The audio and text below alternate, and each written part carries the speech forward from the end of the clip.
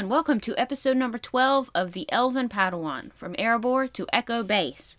And this is also the very first episode of 2018. Man, I can't believe last year's already gone. Literally, this year has seemed to fly by so fast. I'm not just saying that, I promise. It kind of scares me how time seems to go by faster and faster the older I get, because I'm, still a teenager, and I'm kind of curious how fast it's going to seem to go when I hit 30. A little bit scared about that, but that's another thing for another day. Today, I am here to talk to you all about Star Wars Episode 8, The Last Jedi. Yes, I finally got to see it last week, and I'm so excited to let you all know what I thought. Now, this movie, a lot of people were super, super excited for.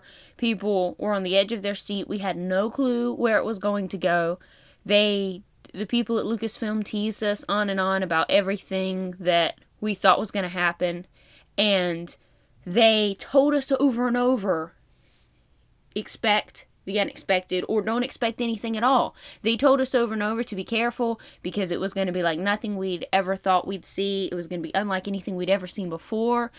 They even, in one of the trailers, Luke himself, and in the movie as well, he tells us this is not going to go the way you think.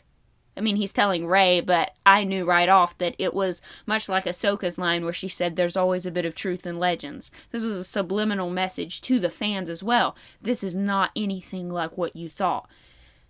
They continued to build this hype for so long, and everyone was so excited and had all their theories. And every time a new trailer or preview or interview came out, it seemed like they were throwing us yet again and changing what we thought we were going to see. Everyone thought it was going to go one way, and then all of a sudden they thought it was going to go another way, and then they thought it was going to go a completely different way from that, and by the time the movie finally came out, nobody knew what to think, which I think was, probably the best idea. I went into the theater, sat down, having no expectations. I knew it was going to be Star Wars.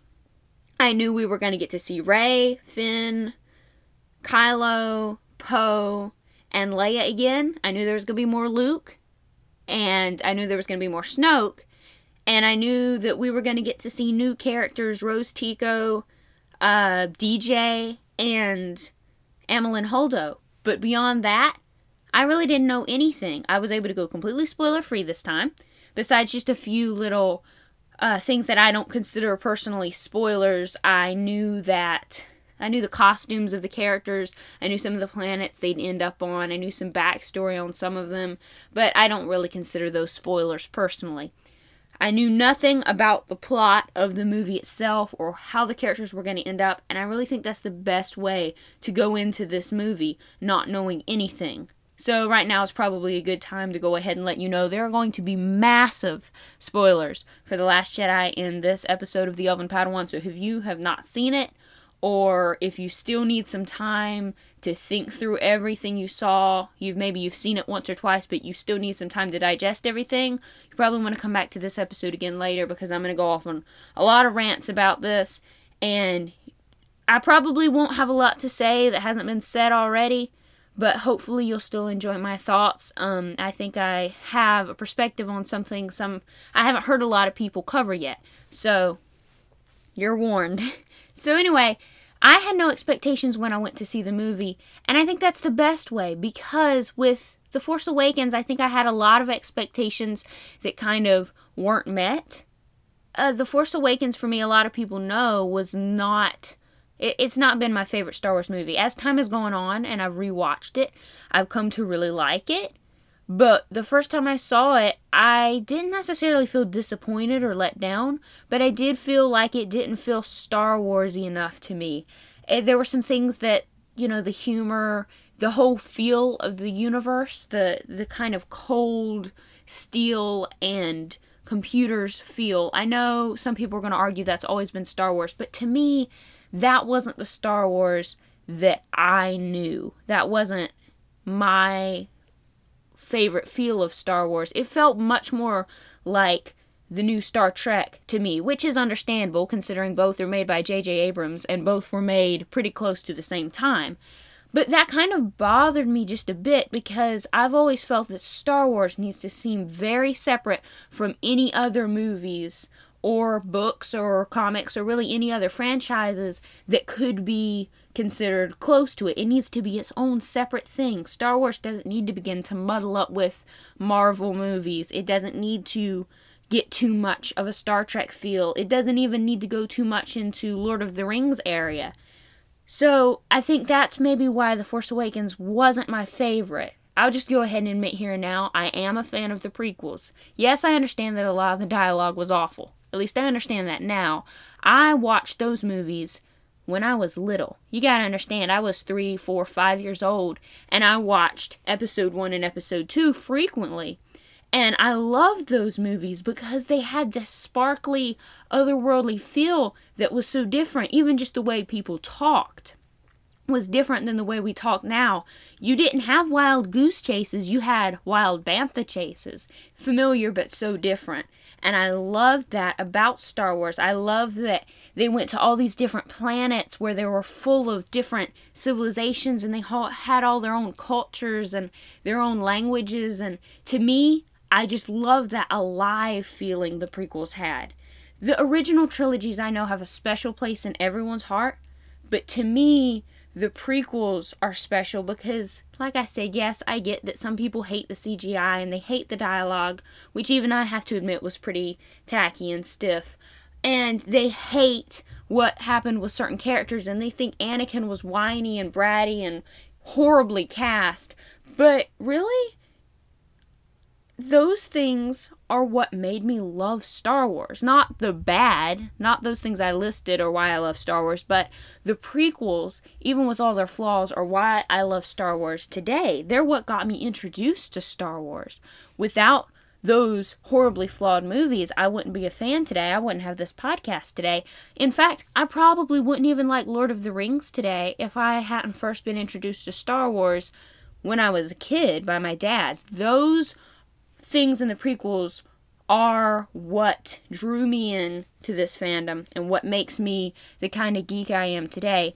So those movies are very close to my heart, and I do understand, like I said several times already, they have their flaws, they have their shortcomings, and I understand that people were very upset when they first came out.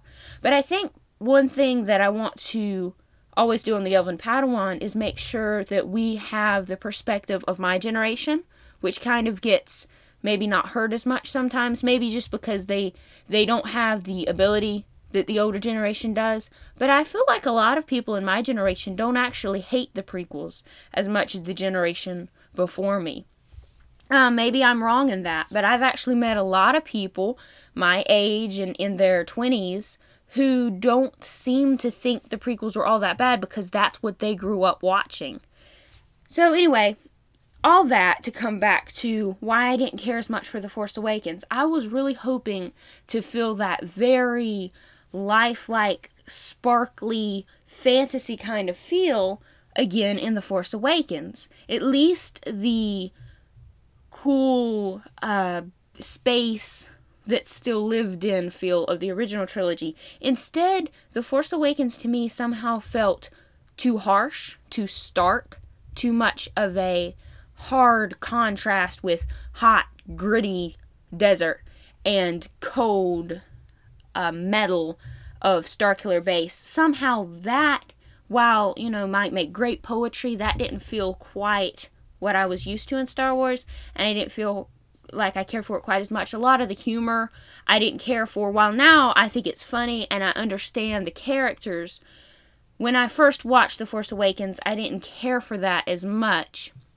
But more on that in a little bit when I get into my thoughts on characters in The Last Jedi. So anyway, I knew all that about The Force Awakens, and as time has gone on, my rather harsh first opinion on it has begun to let off a bit. I have come to really enjoy it. I think it's great how a lot of these characters were introduced as nobody. We knew nothing about them, and now we're finding out more and more about them. One of the biggest things The Force Awakens set in stone right from the beginning, though, was letting me know how much I hated Kylo Ren. I could not stand this person. Not as a character, not in the way some characters annoy me, and I'm just like, get them off the screen, kill them, do something, drop them into a pit, I don't care, get them away. but because I hated him as a villain. I remember distinctly that was one of the remarks our family made on the drive to visit our grandparents after watching the movie. Then my dad said that he thought it was really neat how Adam Driver had played his character so that you literally hate him. He's not just a cool villain, as Darth Vader sometimes gets portrayed. Yeah, he's done terrible things, but doesn't he have a neat outfit? No, Kylo Ren, you really hate him. You really just want to punch him. And that's what the big thing The Force Awakens did for me, was make me hate that guy. Now, also, a lot of people after The Force Awakens were totally in love with Rey. They were like, this is amazing. We finally have a prominent character in Star Wars who's a girl. And I'm going, what? You know, we had Padme, we had Leia, we had Ahsoka, we had a ton of other really neat girl characters who get totally missed. But everybody was just enamored with Rey and thought she was so cool. I'm not one to see a character right off the bat and decide, they're my favorite character now. I'm one to give it some time, and I do that with not just characters, but just stories in general.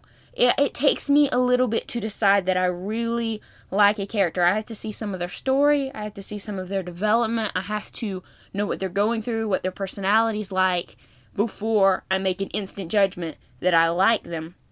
It was the same way when I began to watch Rebels. I was very skeptical about the show in general. I liked the show, I wanted to like it, but it was kind of tacky starting off. And I saw a lot of fans, especially female fans and ones around my age group, who were totally enamored with Sabine, much the way fans were with Rey.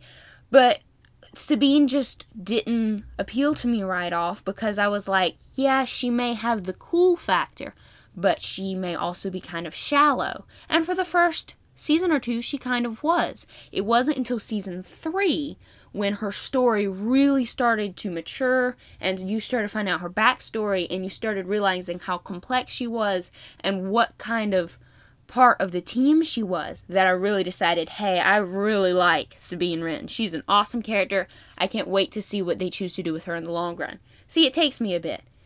That is where The Last Jedi did a phenomenal job.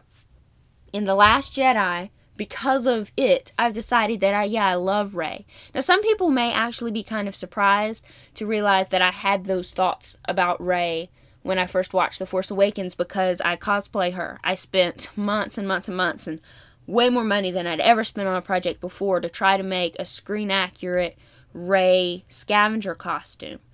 And some of you may have seen my pictures of that, and I've gotten lots of compliments on it, and I love cosplaying as her.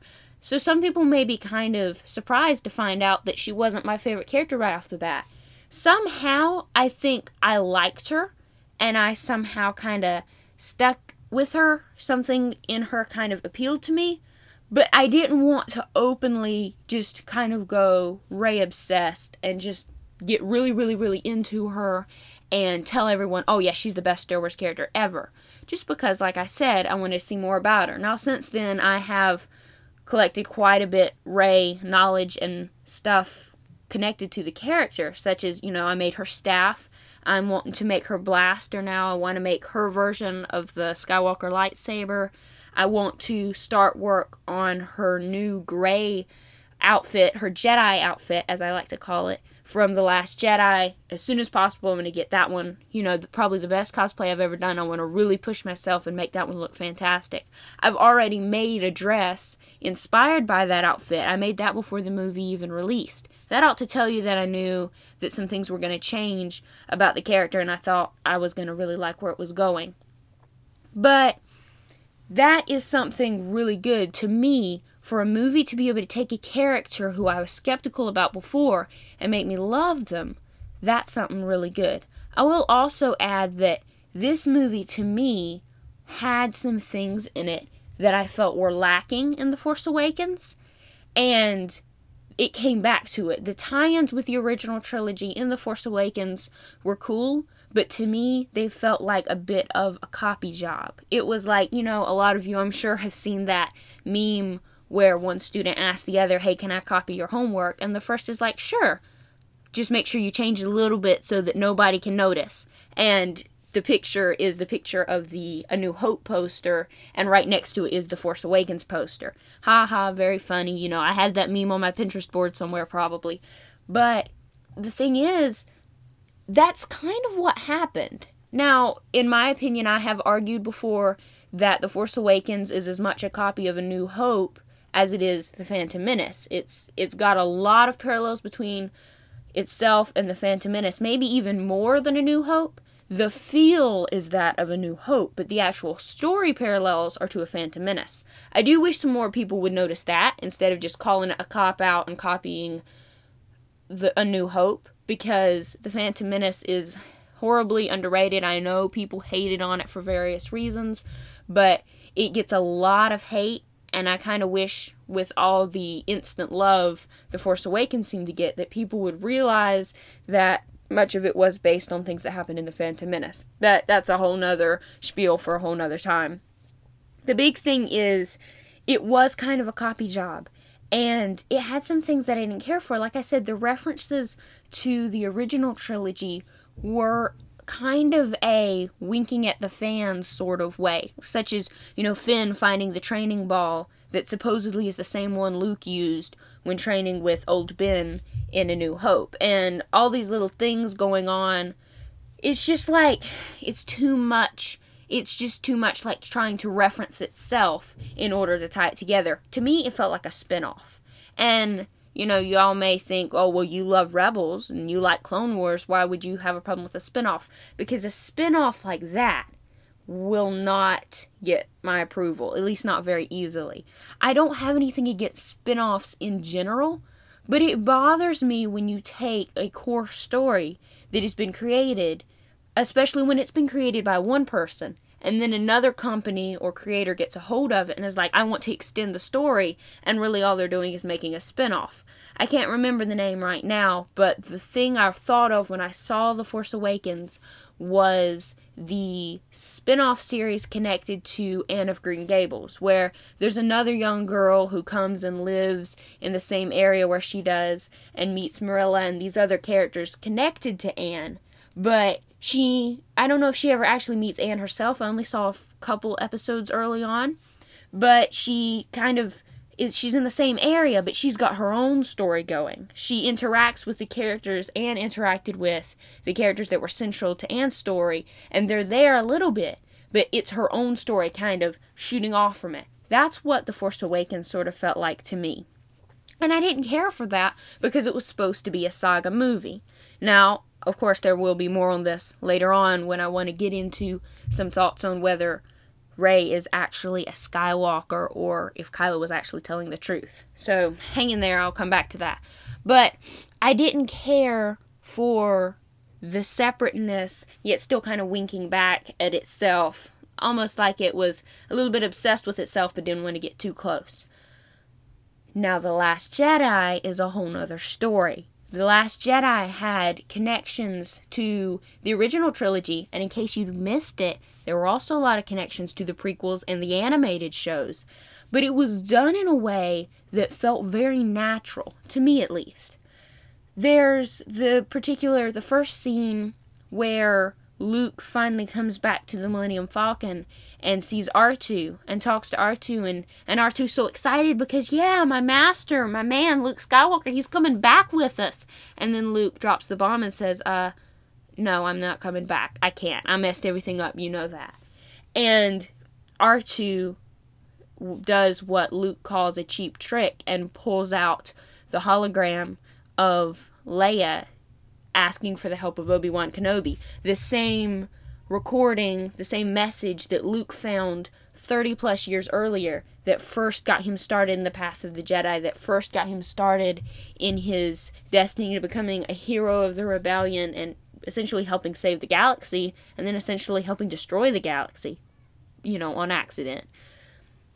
This message that R2 shows Luke reminds him of everything that he went through, and that now Leia's coming to him. He's in the same place as Obi-Wan was, and Leia is coming to him and saying, help us, you're our only hope, we need your help. Now, in case anyone has forgotten, Obi-Wan never stepped a foot on the rebel base. He never met any of the rebels besides Leia. Unless you want to count, Ezra and Rebels. But he never met any of that group of the rebellion. He didn't do what everybody wanted him to do, in that he didn't come out, challenge Vader, and bring down the Empire with one hand tied behind his back with the mighty strength of a Jedi. No, he encouraged hope. He got the ball rolling to get the Jedi started again. And Luke is this young kid. Man, this guy's awesome. I want to be just like him. And what he doesn't realize is he's exactly like Obi-Wan. And look at their eyes in that scene when R2 shows Luke that message. Luke realizes that he's in the exact same place as Obi-Wan. Or maybe he doesn't realize it. Maybe he still doesn't know the full history of what happened. Because right there is one of your connections to the prequels, in that Obi-Wan, when he saw the message, when he saw Leia begging for his help to come help the new rebellion that needs to be given a bit of a kick in the pants to get started and bring down this empire, you know what he probably remembers? The fact that empire was started by a young boy who he took under his wing and trained and loved like a son and a brother, and who he feels he failed, and who destroyed everything they knew and loved, destroyed the galaxy as they knew it, and brought the Empire to be. Obi-Wan was in the exact same position as Luke Skywalker. He had trained Anakin Skywalker. He had spent years of his life devoted to this boy, and the boy turns around and wipes everything out. That's exactly what happened with Luke and Ben. Now, there are going to be some differences, but to me, that connection, that scene was so... It had a depth that Star Wars fans who have stuck with this series for so long are going to feel that maybe a casual fan or someone who just decided to walk into the theater because they had nothing else to do aren't going to feel. I know the whole thing about don't try to make whether you're a true Star Wars fan or not a deal. I understand that, and I agree. True Star Wars fans or real Star Wars fans, or whether you're more of a fan or less of a fan. But right now, I do have to clarify, there are people who are more devoted in certain ways than others. I'm not saying anything bad about anybody. I'm just saying that those of us who have really devoted our lives to this series, who are so into it, who know all the characters like they're real people, like they're friends. My mom sometimes asks me if I talk to these people, and I don't, normally. But they mean a lot to us, a lot more than many people who say they're a Star Wars fan and maybe have a Star Wars shirt or some action figures. But to us, this means so much more. So that moment when R2 shows Luke that hologram, the big question is, was that a cheap trick? Not in the story, but outside of the story. Was it just a little winking at the audience callback to say, hee, look what we can do, look what we can pull out, and remind you of the original trilogy? To me, no. No more than it was actually a cheap trick in the story. Because that got Luke thinking, and it got the audience thinking, and it got everyone to remember. See, Luke realizes that he is the Obi-Wan Kenobi. He is the General Kenobi now. And he's in the exact same place that Obi-Wan was. And now he's got to make his own choice. To realize that as a fan, that is very, very powerful, because it ties the whole story together. That's why I think that moment with the hologram was amazing and was one of the best tie-ins we've had in a long time, because there's so much depth to it. Someone who maybe knows the series, maybe has watched the originals, but like I said, isn't as into it, they're not going to get the depth of what someone who has watched the prequels, even with all their flaws, has dissected those movies, has watched through Clone Wars and lived every episode with those characters, and who has watched the original trilogy and known those people as well, deep, as a part of their personality. And now they're going into The Last Jedi and they see that. That's really enough to make you cry, to realize how deep that connection across those many, many years that the movie span is. To me, that's one of the reasons why I ended up deciding that I really, really like The Last Jedi, that I do really like this movie that has been so divisive when it comes to the fandom, and that so many people really hate on. And of course, I have to talk about the other big connection and one of my personal favorite scenes in the movie, when Master Yoda appears to Luke as he is about to torch the Jedi tree, torch the Jedi teaching manuals, get rid of everything, destroy it, because the galaxy is better off with without the Jedi. And Yoda appears to him and gives him this little speech and a whack on the head with his staff, which to me I felt was very Gandalf-esque and I liked very much. And he has to give him these bits of knowledge and tell him what happened. Why did he fail?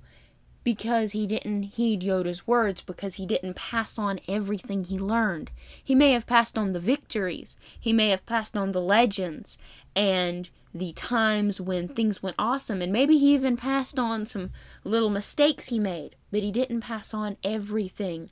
He didn't tell his apprentices how badly the Jedi messed up with Anakin, how badly everything went. This was a direct reference to Kylo and what happened with his family, in that his family didn't tell him about Vader.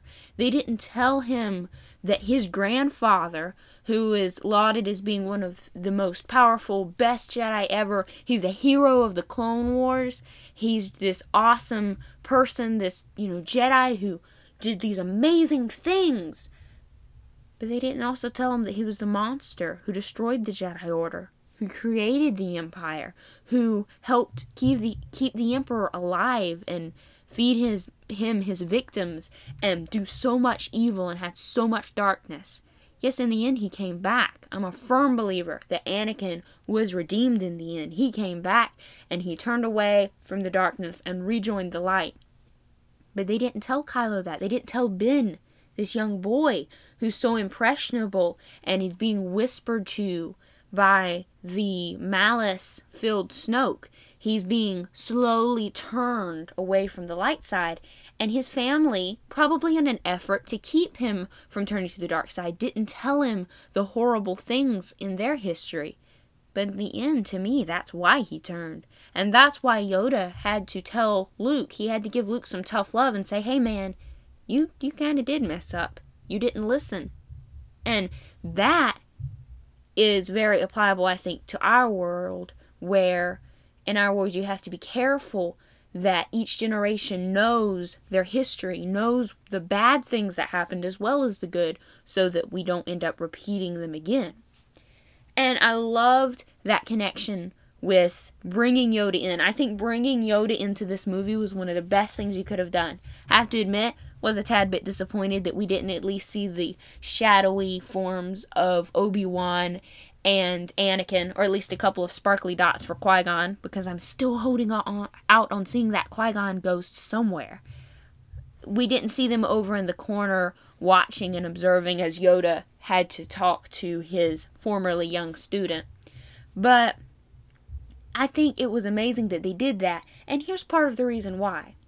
I was a bit worried, especially after seeing The Force Awakens, that these new movies wouldn't keep respect and wouldn't keep tight bonds with the first movies. I don't just mean the originals, but I mean the prequels. Because like it or not, they are canon, and they do mean a lot, and they do play a very significant role in the galaxy. They wouldn't keep those connections, and they wouldn't tie it in too strongly. Number one, because they don't want to doom themselves to financial failure by tying in too closely to the prequels and getting boycotted by a bunch of angry fans. And number two, because they want to make sure that they keep those fans who just walked in to the theater because there was nothing better to do on a Friday night happy. They want to make sure they don't confuse those guys. And like I said, I don't want to say anything bad based on who you are as a fan. I don't want to say anything against people who maybe don't know all the lore. I still haven't read nearly as many new canon or old canon books as many fans have, and as I probably really ought to. I've only read a handful of books in new canon. I literally only read just a few of the little short middle school readers from old canon. I don't know hardly anything about that aspect. But to me, it made me so happy to see Yoda back, because to big fans, this means a lot. Seeing that guy back means so much. It ties everything together, and it makes it all feel like one story, as he references things that happened in Return of the Jedi, in the prequels. He's telling Luke, you didn't listen to me, you didn't pass on what you learned. If you don't know Return of the Jedi very well, then you're not going to even know what he told Luke. Because obviously he re-quoted himself just to make himself clear in case people were confused. He said the quote again. But to me, that meant a lot. Because I feel like a fan who just came in and doesn't know Star Wars very well, or doesn't know Star Wars at all, would be a bit confused by some of these things, some of the references and some of the tie-ins in this movie. But to a big fan, it means so much. I told my sister that, big fans, or, I hate using that term because I know the whole stigma about not wanting to try to judge your fandom. But people who are really deep into it, especially people who are into the animated series, who are into Rebels and Clone Wars and all the comics and everything, these fans, they thought Rogue One was their reward. We loved those fans like me who are like that. We loved Rogue One so much because the Ghost was on screen. The Ghost was in a theater shown movie, not just a little animated ship that everyone tries to forget ever happened. It cannot be denied now. They called Hera over the PA system. Chopper was in there. You hear him laughing.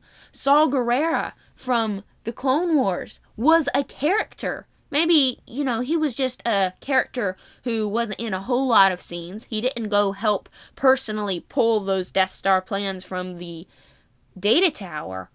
But he was a very important character in this story. And he's from the animated series. He wasn't just walking by in the background and, a little bit of obscure trivia, yeah, he's from the animated series. No, he played a prominent part. We thought this was our reward. We thought, thank you, Lucasfilm, for finally referencing this. But we didn't know the half of it. Now we've got The Last Jedi.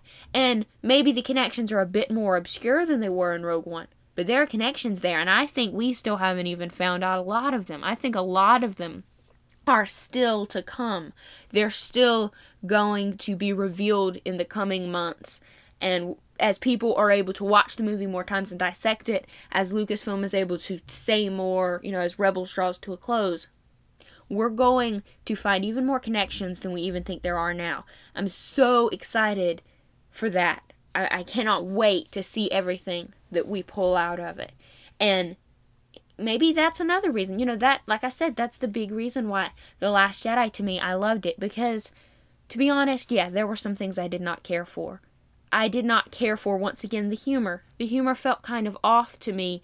I think a lot of people are probably comparing it this way, but it felt a little too Marvel-y.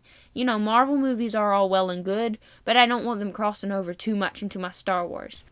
I listened to the Inner Tube podcast review of The Last Jedi, and they said the same thing, that people were saying it was too Marvel-y, but then they tried to debunk that and say, well, no, but it's not, and here's why. But maybe it isn't too Marvel-y, but I still felt like a lot of the jokes didn't totally fit with my concept of Star Wars. On that same note, however, I don't think that is a good reason to hate on the movie. For instance, the opening scene has a gag with Poe calling up General Hux of the First Order. This guy's like literally the second in command. He's the Tarkin of the First Order. And he calls him up on the comm system as he's quite literally about to almost, Poe thinks, get blown up. And he plays this joke where he keeps saying, okay, I'll hold for General Hux. And Hux is like, wait, can he hear me? And of course, Hux becomes infuriated. That's what Poe had in mind. That's what Poe wanted. But that joke, while it was funny, I think a lot of fans probably turned off that very moment that happened. They were like, this is stupid. They've ruined Star Wars. And honestly, I think I probably would have become very upset as well if it hadn't been Poe Dameron doing it. I'm not trying to say that this character can do no wrong and I'm just a big fangirl of him. To be honest, I like Poe a moderate amount. He's not my absolute favorite character, but I do like him. But I know how he is by now. The same thing happened when I first watched The Force Awakens, when he immediately comes out with the line, well, do you talk first or do I talk first? You want to like the peppy space guy, flying around the flyboy in a space plane, cracking jokes and being kind of an Indiana Jones sort of personality.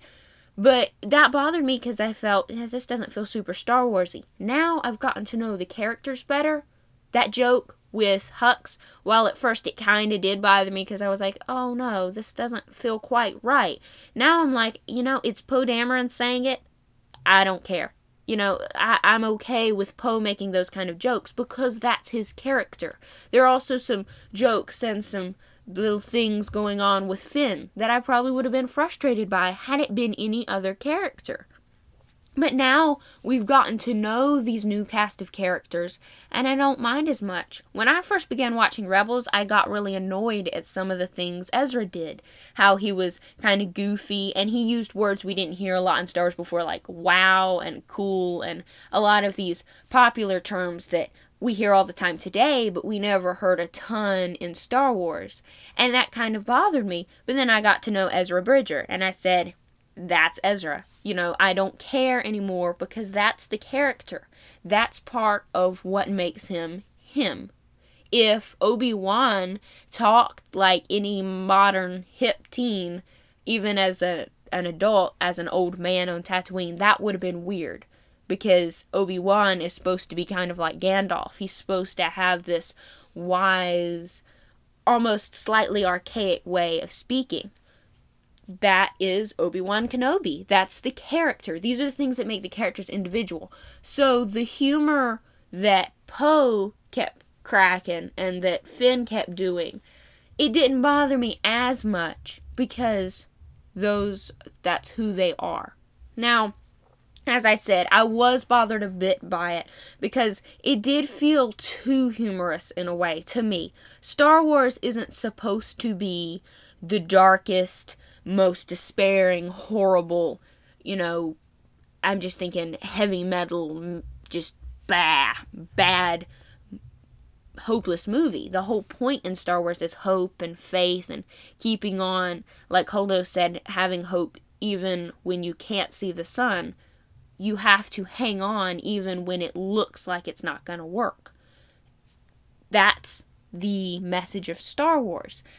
So it's not despairing, and Star Wars has always had humor, from Jar Jar, which everybody hates on, to 3PO always complaining about things, which apparently people used to hate on but don't care about this much anymore, to Han Solo. Everybody loves Han, he makes all these jokes. Star Wars has always had humor, but this did feel a little bit off to me, so I think that is one of the few things that I did become bothered by. But all in all, I think I can kind of excuse it. I need to see the movie again. I need to really probably see it several more times before I'm able to make a good, grounded call on everything. But I will tell you one other thing. There were a lot of things in this movie that I think I would have been very upset by, and quite honestly, I might would have joined the team who doesn't care for the movie that much if I hadn't watched Star Wars Rebels and Star Wars The Clone Wars first. There were many things in this movie that somehow Clone Wars and Rebels warmed me up to little bit by little bit, so that when they finally put it in the saga, undeniably canon right there in your face, it didn't bother me. I would like to find out how many fans who really intensely hated The Last Jedi are actually fans or have even watched the animated series. If you have, if you're listening to this podcast and you're a fan of the animated series, or you've at least watched them and, given them a fair go, even if you disliked them, let me know if you liked or hated The Last Jedi, because I want to know. I'm very curious to find out if a majority of fans who hated The Last Jedi also don't give any sort of credit to the animated series. Because I feel like a lot of the things with the Force have already been hinted at many times there. The connection between Rey and Kylo reminds me of things we saw going on in the Clone Wars, and the odd Force, just the different feel of the Force reminds me a bit of what we're seeing in Rebels with, animals. Everybody's like, whoa, Force wolves now, and they're like spirit animals, and they're guiding them. What is going on here? But us fans of Rebels, we're okay with that somehow. And if you're okay with Force wolves coming in and directing the Jedi on how to save this planet being destroyed by the Empire, then you're probably going to be okay with a couple of kids who just realize they have Force Skype. So, I'm curious to know what people thought in regard to that. I know a ton of people have talked about the connections between the animated series and The Last Jedi. Okay, so I have a note here, a bunch of different thoughts. For one, at the very beginning, I mentioned the whole joke with Hux and Poe, also the bomber that Paige Tico, Rose's older sister, was on, and they dropped the bombs on the First Order dreadnought. I know Poe was a pain a bit through this movie. I think it was supposed to be. I kind of got annoyed with him at times. Yeah, I wasn't positive whether Holdo was a good guy or not. Now, because I'd read the book that covers some of her and Leia's shared childhood, Leia, Princess of Alderaan, I felt like it was very likely that she wasn't a traitor. But both of them got on my nerves a bit, because Poe was so pushing everything just because he wasn't given the info he needed. That bothered me a bit. But Holdo was a bit of a pain as well in not giving him the info. And I know there's all kind of arguments about whether she should have, whether she shouldn't have, why she didn't, why he's justified in acting the way he did, or why he's not, why she's justified in what she did, or why she's not. I'm not going to get in all that. I think it did play an important part in the story. I think that you ought not hate the entire movie because you don't agree with that. I think that's something fans can civilly disagree and debate on. But just back to what I was saying about the beginning, the hate for the bomber. I saw someone hating on it because they're like, bombs wouldn't work in space. There's no gravity. What in the world? And I'm thinking, well, for one, how do you know that dreadnought is not giving off some amount of gravity? It's massive, and it's got all kinds of machines working all the time. And we've seen some things in Rebels where they've had to go, and in other parts of the extended areas of the Star Wars universe, where they've had to go out on the outside of their ship to repair things or to fight or whatever reason. It makes me think that especially a ship of that size would have some sort of at least very gentle simulated gravity on the outside of it. I don't know, for any of you who have played Battlefront 2, there is a part where Iden Versio lands on the outside hull of, I believe it's a Star Destroyer, and makes her way inside and fights off stormtroopers there on the top of it. And yes, she is within the reach of a planet's gravity, but it makes it seem like this stuff is not totally unprecedented. This kind of stuff happens relatively often, or at least the Empire and the Rebellion are both prepared for it to happen. So it makes me think that there is some sort of gravity there. Plus, the bombs are probably magnetized. And I think bombs would have worked a lot better than missiles or anything else you could have dropped on that thing. I think it made sense, and I didn't question it. In fact, I totally even forgot about zero gravity in space. People, sometimes you have to suspend your concept of how things work in our world so you can enjoy Star Wars. That's just the way it is. Like Plo Koon with absolutely no space suit, nothing, playing around on the outside of his escape pod. No oxygen, no spacesuit, nothing. Just hanging out to fight the Separatists in the Clone Wars. I didn't care for that episode because it was kind of weird. in that he didn't have any sort of protective gear, but I don't absolutely hate and bash the Clone Wars over that episode. And that brings me to another things that, a lot of fans are debating over right now, and that's the scene where Leia uses the Force to pull herself back inside the Resistance ship after she's blown out into space. I understand that, once again, it's Star Wars. Things don't always work the same way they do in our galaxy. But, people do know, you do have to understand, like I said, Plo Koon out in space, no oxygen, no spacesuit, nothing. And he hangs out that way for quite a while. Kanan Jarrus / Caleb Doom in the Kanan comic and in Star Wars Rebels has been in space several times. He pulled a move similar to what Leia did. And to me, I know that the scene did feel a little bit off, but I can accept it and I cannot hate the movie because it has happened before in canon. We've seen it happen, and I'm sure Clone Wars and Rebels and the Kanan comic may have lost some readers and viewers over those times, but apparently didn't hurt them too much. And like I said, the scene was a little bit odd, but I think maybe, number one, people are like, she was out there a long time. I really wonder if that scene you're meant to accept that for some reason it slowed down. That somehow they slowed down the time of that scene in order for it to have more effect on you and for you to catch everything that was going on with Leia right there in that instant. I feel like it's possible that she wasn't out there super long. It just, we think of it as longer because the movie chose to slow it down a bit for it to have more effect. Also, Leia's never had any training in the Force. Well, yeah, but the Force kicks in to save people who have the ability to access it.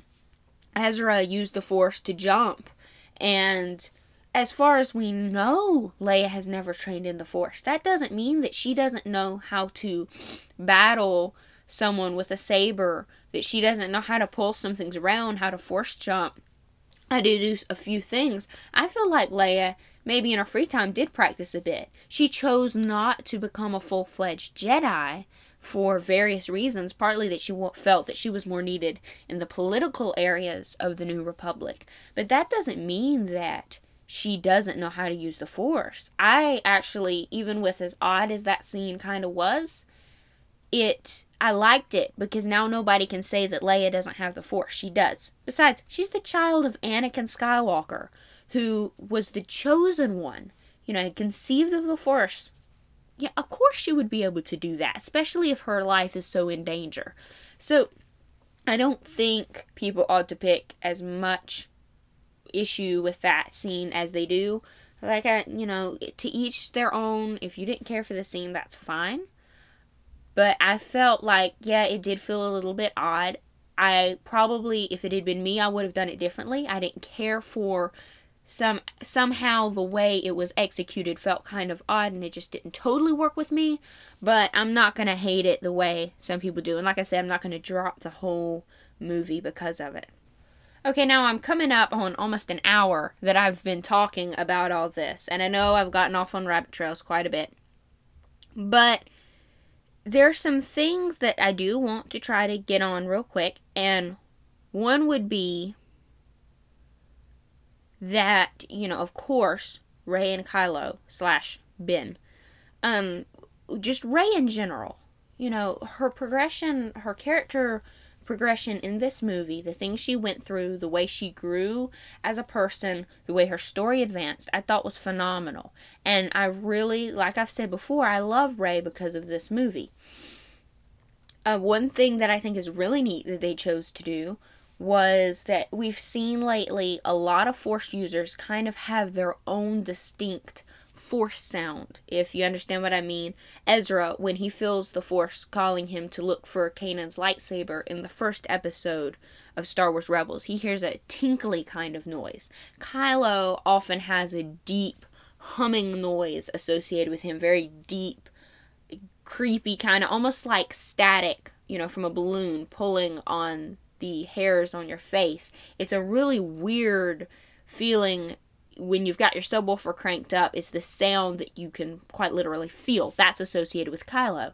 It seems like Rey's sound is a bit of a whispering. And I know, the theories that she's got the same power as Quinlan Vos, where she can touch something and see its history or see things connected to it. I don't know if that's entirely true yet or not. It seems like it's very possible for her to have that ability, or at least be able to access that ability.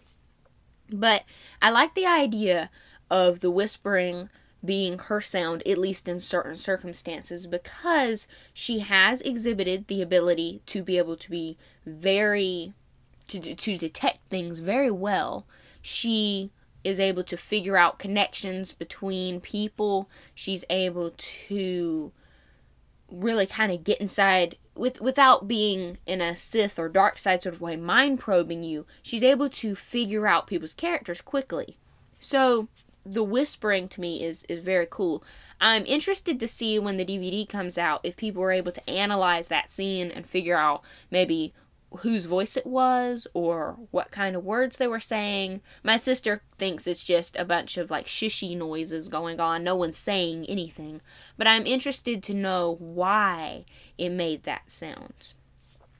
So that's cool. And her connection with Kylo / Ben Solo, I don't know what to call him at this point. I think I'm going to keep on calling him Kylo when I'm feeling annoyed toward him, and call him Ben when I feel like having him come back to the light side. I know that a lot of people have decided once and for all that they ship Reylo because of this movie, or they shipped Reylo from before The Force Awakens release, and they ship it even more now, or whatever. I have some good friends who have decided to ship Reylo because of this movie. Actually, they don't ship Reylo, they ship Rey and Ben, which is, there's a very big difference between Rey and Kylo and Rey and Ben. Literally, I'm being serious. There is a difference between shipping them. So, I still don't ship it because I'm not positive that she's not connected to the Skywalker or Solo blood in some way.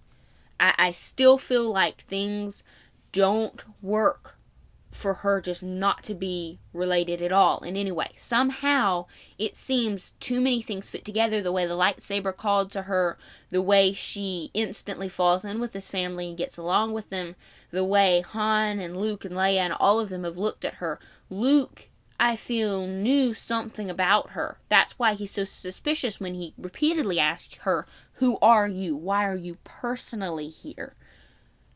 There's something more to her past than we know.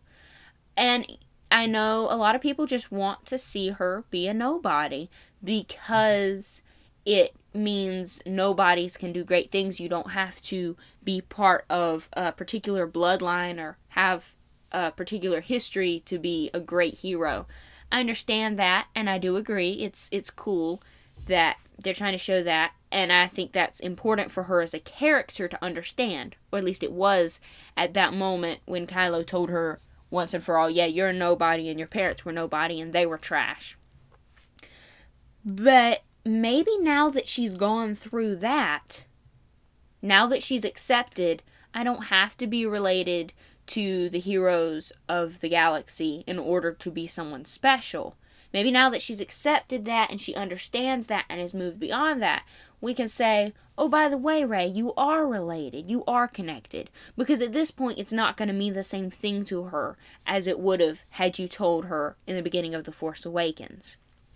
So, that's part of the reason why I don't ship Reylo. Also, the connections between Rey and Kylo and the son and the daughter in the Mortis storyline of the Clone Wars are so strong.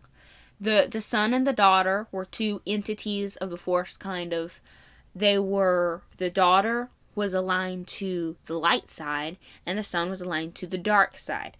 Now, we've been told that those episodes were meant to symbolize everything that ever happened in the rest of the Star Wars saga. I was very curious to know if that was just everything that had happened at the time Clone Wars was made, which was after the prequels had finished and obviously after the original trilogy had finished, or if the sequels and any other parts of the Star Wars media, such as Rebels, would also continue to tie into the Mortis arc. Well, now I know my answer, yes. The things happening in The Last Jedi tie in so strongly. That's another reason why I don't ship Reylo. And I love those two characters together, Rey and Kylo, as a brother-sister type relationship. Even if they're not biologically related, which, like I said, I'm not giving up on, I think it would be so neat to see the light side and the dark side both fully given to their sides as brother and sister. They're still connected. They cannot doubt their connection. They cannot try to erase their connection because they're brother and sister, and because in the end they do care about each other. You saw that with the son and the daughter. The son was profoundly sad after his sister's death, and that the daughter never wanted to hurt her brother. She even pleaded with the father, who was a bit of a balanced character. He was the only one, besides the chosen one, who could control both the children. She pleaded with him that it was just his nature not to hurt him or punish him for the way he was. I think that's so cool. It's part of why Frozen did so well, because all the other Disney princess movies, and a lot of Disney movies in general, before that had been about a couple of characters in love. The princess falls in love with the prince, or the ordinary girl falls in love with a prince, or the princess falls in love with an ordinary guy, or whatever.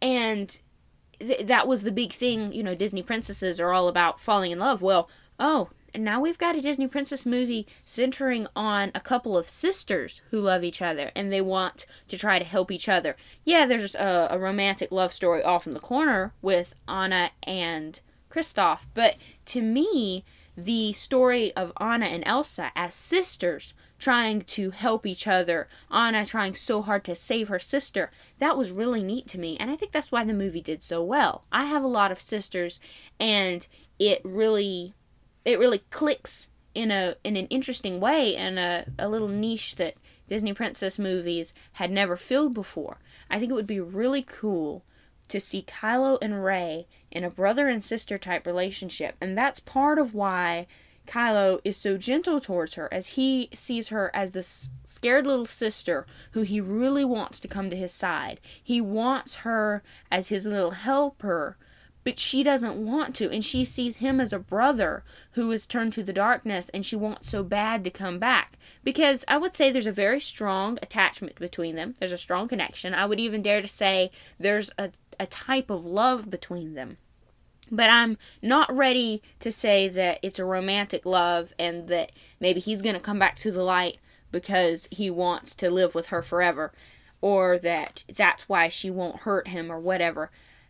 I like them better, honestly, as brother and sister, because look at the parallels between just the shots of her and Kylo wrestling over the Skywalker lightsaber, pulling it in different directions as their hair and clothes stream out behind them because of the turmoil going on inside that room, and the son and the daughter fighting in Clone Wars as they're forcing their power against each other, and the same sort of thing is going on. There's so many connections. I love that between them. Their dynamic is so amazing because, once again, back to the brother and sister thing, Kylo and Rey, they have this thing that a lot of people are calling Force Skype, where they can, their bond is so strong through the Force that it transcends the limits of space, of physical distance. They are able to still talk with each other, even we find out touch each other, and even interact with each other's environment. Kylo gets water on his face because Rey is in a wet place at one point and he had been talking to her. They can interact with each other even when separated by half a galaxy. To me, that's the bond between a brother and a sister. And that is why still, when she's in her hut after having experienced this traumatic event with the dark side, where she went to a well of the dark side and saw a vision where she asked who her parents were, and all she saw was her own face in response. And that's why they sat there together, and that's why he kind of comforted her, and she kind of comforted him, and they were just comfortable and helping each other not feel lonely in each other's presence. And what led to them touching hands and really strengthening that bond is because, like I said, they're like a brother and a sister. They're never going to give up on each other. They're always going to continue to sort of pull back and forth on each other. Somehow, I can't get the picture of Rey firmly grounded in the light side, always going back to Kylo and saying, hey, you don't have to live this way. You can still come back. And not hating him for all the horrible things he's done because he's her brother and because she's always going to love him because there's that connection. And how he never can kill her, never can really hurt her in a really bad sort of way because she's his little sister. He couldn't do that. Like I said, maybe they're not biologically related, but I really like that sort of connection between them, that sort of relationship. The light and the dark in conflict, but still somehow bonded together in that way that can never be broken. Also, the scene where Kylo and Rey fight together against the Praetorian Guards is awesome. It's probably one of the best scenes of the movie. I've heard from many fans that they love that scene, and I did too. The choreography there was amazing, and I loved how they fought back to back, and they had a connection through all that where they knew each other's moves, like the moment where he kind of hoists her onto his back in order to go down low and stab the guard he's after, and it's able to give her some leverage to come up higher and stab the guard who she's fighting. That's really, really cool how he just pushed her off. To me, once again, that's their bond of brother and sister. They know each other so well. Also, as they're looking back and forth across the span of the room and kind of communicating what they're doing and that they're in trouble and how to help each other. And when he kills Snoke, all these things to me, that's their bond. And like I said, maybe they're not biologically related, but this is yet another reason why I think there's a lot more to their connection than we think. Because, here's the thing, Snoke said that he's the one who bridged their minds. He said he caused it. He is the one who made them be able to communicate. But that communication, I think, that doesn't line up because they still are able to have that communication after Snoke is dead. They still have that contact with each other. And also, I don't think he's the one that did it because, number one, I think you have to accept, if you accept that he's the one who did all that, then you also have to accept that everything they saw in their visions was, as he said, created by him in order to toy with them and in order to get them to achieve what he wanted. Okay, so that means when Kylo and her touched hands and she saw that he would join her side and he saw that she would join his side, and he also supposedly saw her parents and knew that they were no one and that therefore makes her no one, then Kylo would have to put that vision in his mind too, right? Or Kylo didn't do any of it? Or, what are we supposed to think here? Hopefully, episode 9 will answer some of these questions, but there are too many things to me that don't line up. Another big thing is the fact that Snoke went through all that trouble just to have Kylo take out a young girl he had met literally days before, that they had found out about literally days before. And even since first seeing The Force Awakens, there's some sort of odd connection between Kylo and Rey, like when the guard first tells him, oh, there was a girl involved, and he flips out. They somehow, maybe they've communicated before without knowing it. Maybe they felt each other's presence before without knowing it. But to me, there's a lot more involved there than we think there is. Maybe that's why Luke was so upset when he saw them communicating. And maybe that's why Snoke wanted him to take her out so bad, because she is yet another pull to the light for him. She's yet another relation that he has to get rid of. He had to get rid of his father. Now his master/uncle is gone. supposedly his mother is gone. He's not sure his mother's alive, and it seems like with the whole thing with Carrie Fisher that she's gonna have to die in the next movie. Leia is. So, that would leave one last thread still intact, pulling him back to the light, and maybe that's why Snoke wanted him to go ahead and take her out. And finally, I have to talk about everything that happened with Luke Skywalker. A lot of people, their reason for hating this movie was they felt that Luke's character has been destroyed, that he was supposed to be this strong Jedi Master who stayed strong in his faith. He always held true, never doubted, and, died that way. That was Luke. He was stalwart, he was a rock, he never wavered. And then you come into The Last Jedi and see Luke as an old man, tired of all the junk that's going on in the galaxy, and he's run off, he's hiding in a cave, waiting every day, hoping he'll die. And everybody hates it, and everybody says they've destroyed Luke Skywalker. I don't think so. I think it makes sense. He's a human. He's a finite physical being that can't cope with everything going on in the world.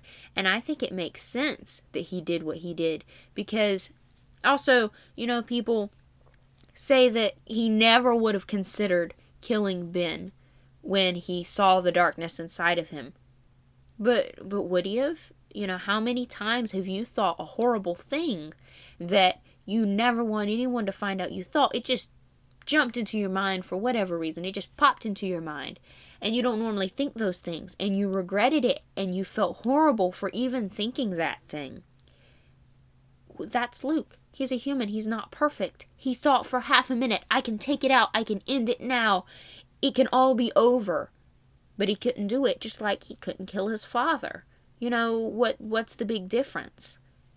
Of course he would have thought that. He's a human. He's a simple being who has these flaws, who's messed up sometimes, who doesn't always get everything right, who doesn't train his apprentice the way maybe he ought to have, and the apprentice ends up destroying everything they've worked so hard to build, and who, in response to that, runs off and hides in a cave and tries to get rid of the girl who comes to try to call him back and be his call back to the path of the Jedi. Here's the thing. Luke is a flawed character, just like every character. You can't have a perfectly perfect character. Even Obi-Wan and even Yoda had flaws, and you see that. Yoda may be a little bit harder to find. Everyone says that he was prideful, and in a way maybe he was. Maybe he trusted too much in the way of the Jedi instead of trying to work things out for himself when he had doubts. But I don't think what they did with Luke was wrong. I don't think how they portrayed him was a problem, because heroes are gonna fall. Heroes can't be perfect all the time. They're gonna have some issues. A lot of them are going to let you down at some point. And that's why you have to be so careful with your heroes. The whole part of the message of this movie was never meet your heroes. Well, but Rey did, and it's made her a better person because of it. And it's made Luke a better person because of it. Because he did come back. He did fulfill his destiny. Also, people are like, they never should have killed Luke. That was the dumbest decision. Well, they didn't kill Luke. Luke is as much alive as he was before. He's alive. He didn't die. He's simply one with the Force now. He's in a different manifestation than he was before. But I believe, I still view Luke as maybe not alive in the way of all the other characters, but he's certainly not dead. Yoda, Obi-Wan, Anakin, and Qui-Gon, they're not dead. They're not gone. I don't even think Luke is going to have a brief cameo part in the next movie. I want to think that he's going to have a major part in the next movie. Because he did not die. Even Yoda and Obi-Wan had to die and then become one with the Force. And yes, they retained their consciousness. They're even able to interact with things in the physical world. But they had to die first. Luke excelled that. He didn't even die. He went straight on to become one with the Force. I think this is preparing us for the fact that he's going to be back quite a bit in the future. Also, I think it's very interesting because a lot of people have speculated that the Rebels show will end with Kanan and or Ezra becoming one with the Force in much the same way. I don't necessarily agree with that because I do want them to live.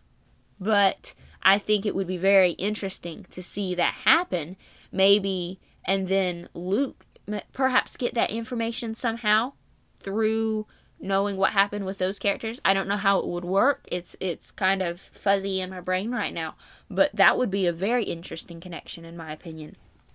Okay, guys, so I think that covers pretty much everything I wanted to talk about. Actually, it doesn't. There's a ton more stuff I want to talk about with Finn and with Poe and with Rose, and DJ and Holdo and everyone else, and about the ships in this episode of the saga, and I mean the relationships, not the ships that fly around in space.